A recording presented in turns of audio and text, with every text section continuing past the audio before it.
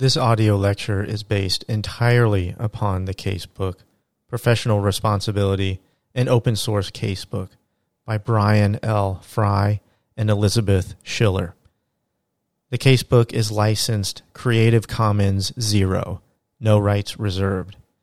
That means that the authors have explicitly disclaimed any copyright claim in all of the original elements that they created in writing this casebook, and have intentionally placed the casebook in the public domain. Much thanks is due to Brian and Elizabeth for writing this book and placing it in the public domain for everybody to use. In furtherance of this spirit of open source, I also license this audio lecture as Creative Commons 0, no rights reserved. I hope you enjoy. Welcome everybody to Section 7 of the Practice of Law module.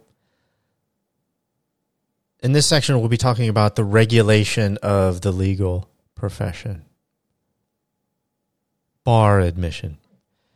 In the United States, admission to the bar and the regulation of attorneys is governed primarily by state law.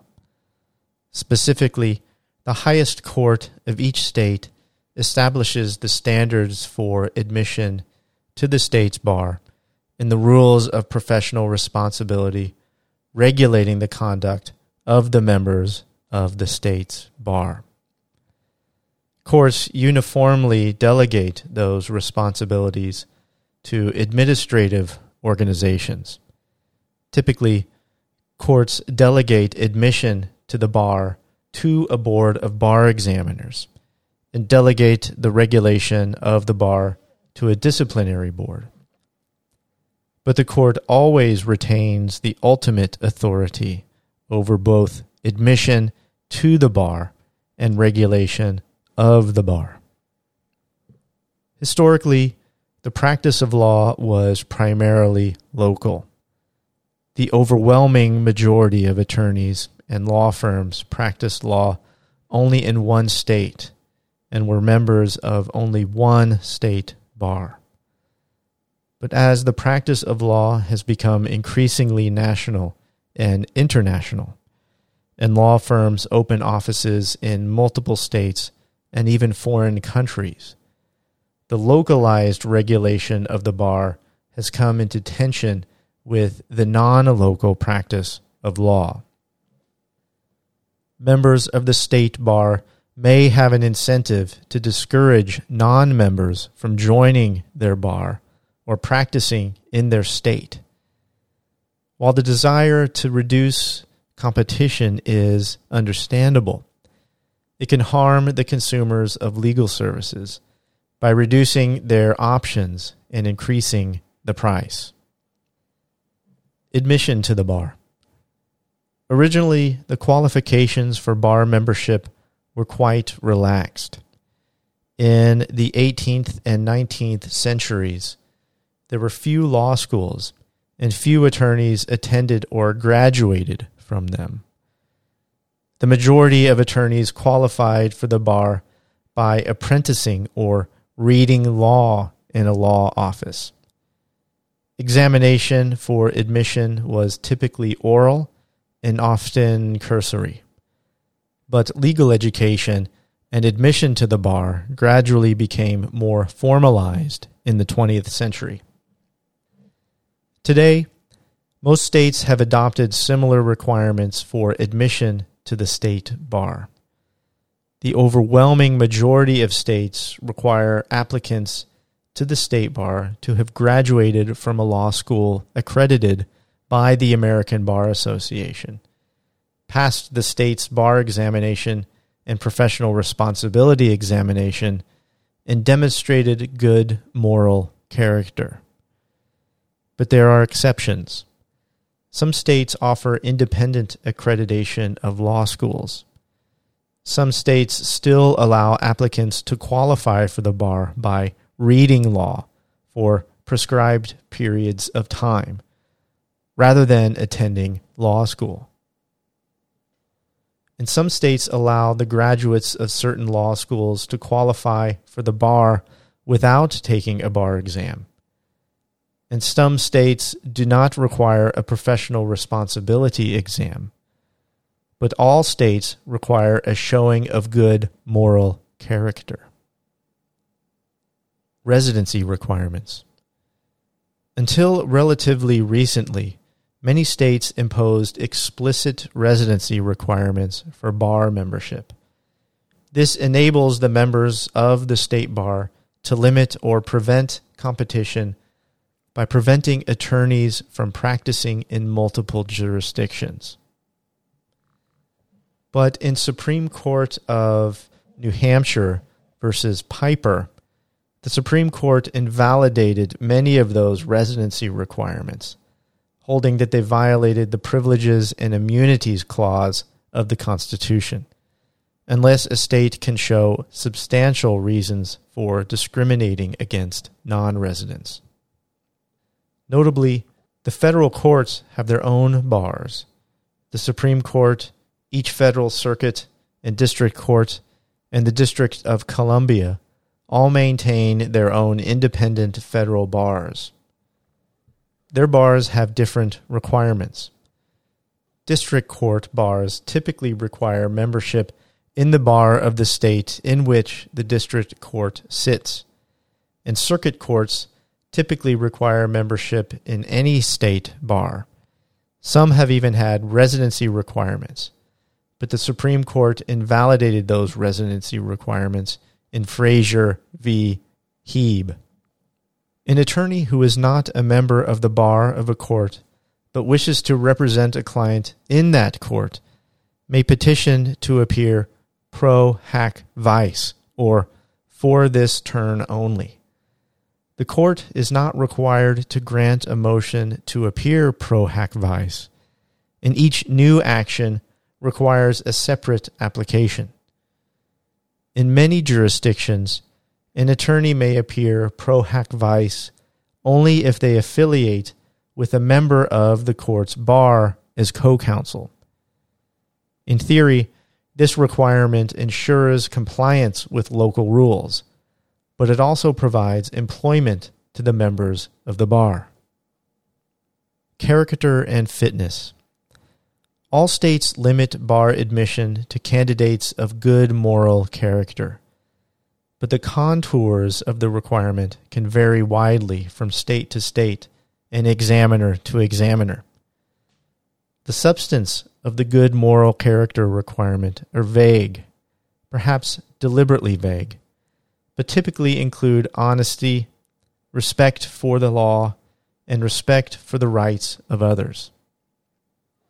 Typically, applicants are rejected for failing to satisfy the requirement on the basis of failure to disclose material facts on the bar exam application, criminal conduct or convictions, and fraudulent or dishonest behavior. In theory, applicants who have engaged in past disqualifying conduct may qualify for admission by proving their rehabilitation. But historically, many bar examiners have rejected applicants based on criminal convictions, irrespective of any evidence of rehabilitation. In recent years, this tendency has begun to change.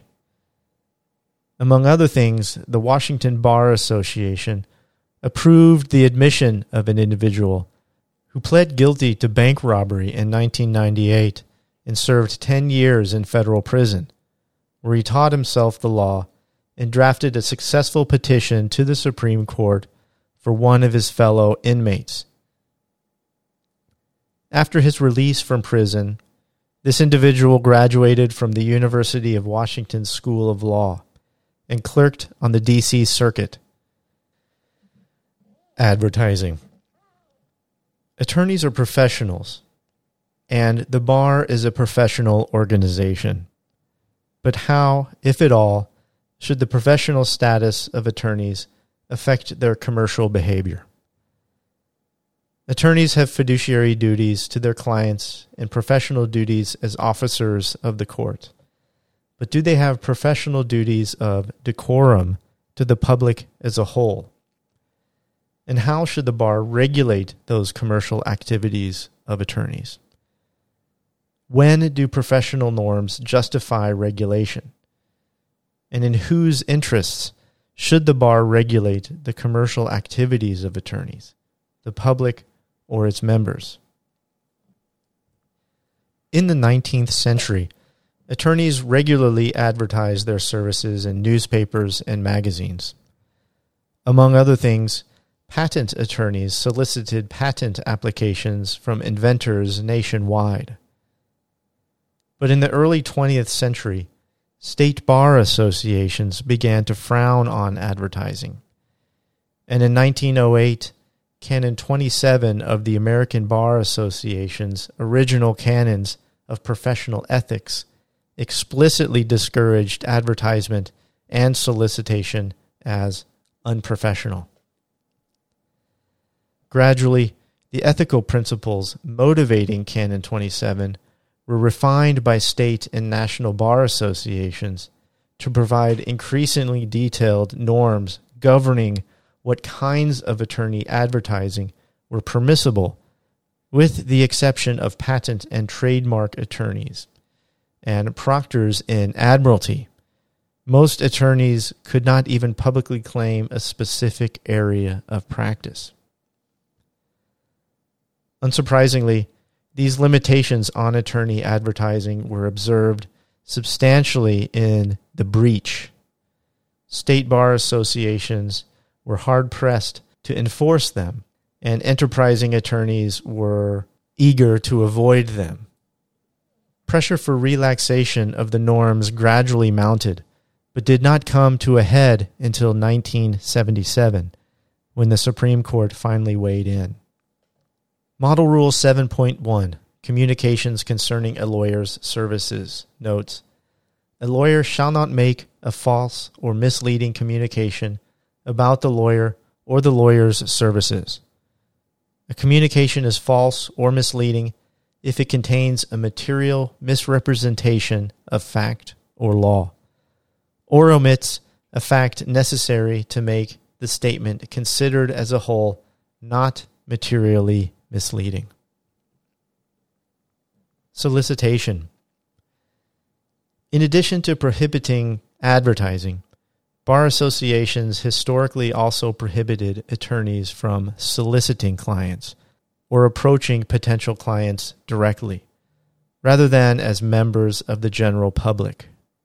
For example, Canon 28 of the 1908 ABA Canons of Professional Ethics specifically prescribed attorneys from volunteering legal advice to a stranger or seeking out injured parties in the hope of providing legal advice. Indeed, bar associations typically monitored and punished solicitation considerably more aggressively than advertising. The stated objection to solicitation was the concern that unscrupulous attorneys might take advantage of unsophisticated members of the public who lacked the capacity to evaluate the quality of their legal services or the fairness of their fees. The bar associations were also dominated by successful attorneys at large firms who tended to represent corporate defendants rather than injured plaintiffs. Prosecutorial misconduct. Prosecutors are responsible for enforcing criminal law. Indeed, for better or worse, prosecutors probably have the most important role in our modern criminal justice system. Among many other things, prosecutors decide who to charge with crimes, which crimes to charge, and whether to offer a plea bargain. And they exercise immense discretion in all of those areas. In practice, prosecutors play a much more important role in the administration of criminal justice than judges, because only about 3% of criminal prosecutions go to trial. The overwhelming majority of criminal defendants plead guilty, and the prosecutors determine what sentence the defendant will receive, with limited oversight from the judge. And prosecutors strongly encourage defendants to plead guilty rather than go to trial. If a defendant refuses to plead guilty, the prosecutors typically charge aggressively and request the longest possible sentence. At least in theory, the paramount duty of the prosecutor is to seek justice, not a conviction. As Justice Sutherland observed in Berger v. United States, a prosecutor is the representative not of an ordinary party to a controversy, but of a sovereignty whose obligation to govern impartiality is as compelling as its obligation to govern at all, and whose interest, therefore, in a criminal prosecution is not that it shall win a case, but that justice shall be done. As such, he is in a particular and very definite sense the servant of the law, the twofold aim of which is that guilt shall not escape or innocence suffer. He may prosecute with earnestness and vigor. Indeed, he should do so. But while he may strike hard blows, he is not at liberty to strike foul ones. It is as much his duty to refrain from improper methods calculated to produce a wrongful conviction as it is to use every legitimate means to bring about a just one. Accordingly, prosecutors should never employ improper means, even to achieve results they believe to be just. They should always be candid with the court and the defense, and should never suppress exculpatory evidence or make improper statements. As Justice Jackson observed, the qualities of a good prosecutor are as elusive and as impossible to define as those which make a gentleman, and those who need to be told would not understand it anyway. A sensitiveness to fair play and sportsmanship is perhaps the best protection against the abuse of power. And the citizen's safety lies in the prosecutor, who tempers zeal with human kindness, who seeks truth and not victims, who serves the law and not factional purposes, who approaches his task with humility. The American Bar Association has described the duties of a prosecutor in the Model Rules of Professional Responsibility, Rule 3.8, and in a separate set of model rules governing the prosecution function. Most jurisdictions have adopted some version of these rules, but their effectiveness is limited by the discretion and immunity of prosecutors. For one thing, it is often difficult or impossible to know when prosecutors have violated their professional duties. Even if they have, they are usually protected by absolute immunity. And historically, courts have been reluctant to impose meaningful sanctions on prosecutors, even for egregious misconduct. Finally, judicial recusal and misconduct. Judges must be neutral and impartial at all times, or at least they must appear to be neutral and impartial. Accordingly, judicial conduct is regulated by a combination of constitutional, statutory, and administrative rules intended to ensure neutrality and impartiality. Among other things, due process requires judges to recuse themselves to avoid conflicts of interest, and may require disqualification if a judge fails to recuse. Federal law prohibits judges from accepting or soliciting bribes, but it also requires judges to recuse themselves whenever their impartiality could reasonably be questioned.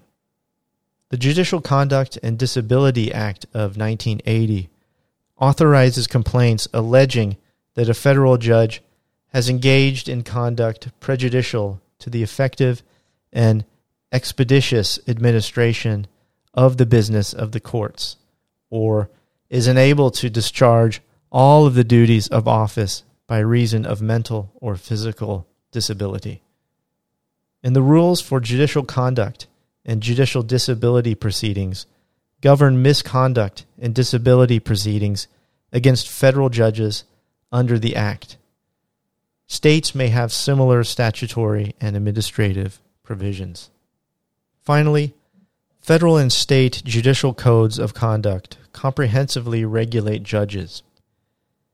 In 1924, the ABA first created and approved its canons of judicial conduct, which were revised in 1972, 1990, and 2007.